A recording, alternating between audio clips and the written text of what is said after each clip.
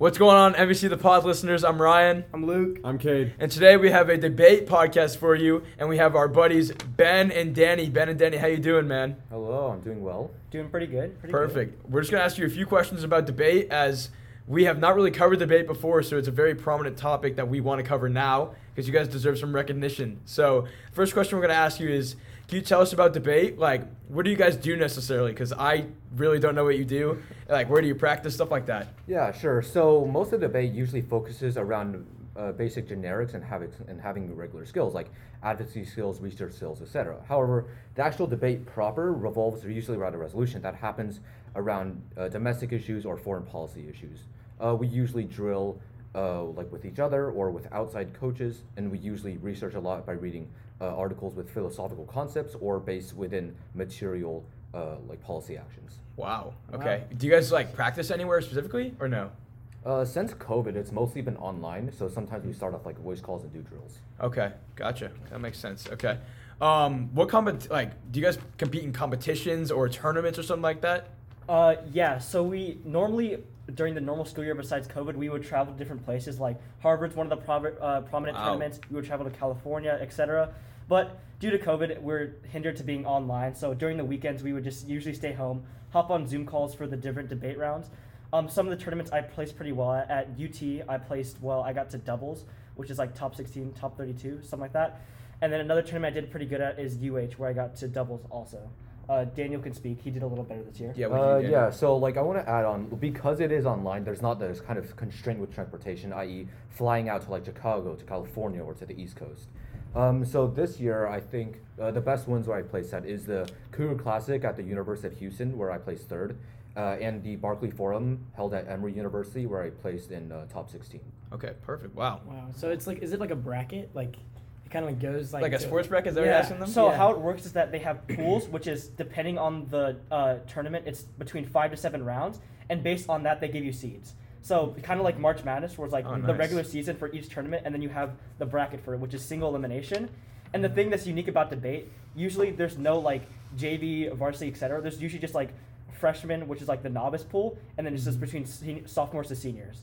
So because it's like online, it's gotten a lot more competitive because people can travel to more tournaments, which is like, it's a good and bad thing because you might not place as much as you want, but you get a lot better because you go against better debaters from all around the country. Wow. How many students are usually in each tournament?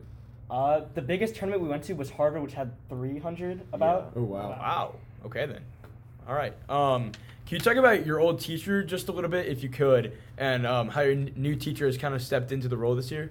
Yeah. So Mr. Trent was our old teacher, who is not teaching right now due to health complications, but he was a great debate teacher because he had a lot of connections due to being in the debate league for about 30, 40 years, and he's in the TFA Hall of Fame, which is the Texas Forensics Association, which is what runs debate in Texas.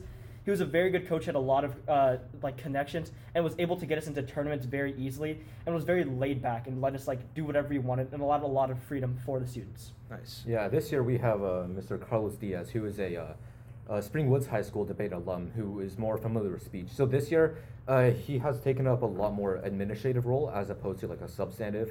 So since there's like kind of two main parts of the speech and debate team, there's like speech, which is what Mr. Diaz does, and there's debate, which is what Mr. Trent concentrated on. So each of us has taken up our role in either helping the speech or helping the debate community. Awesome. Okay.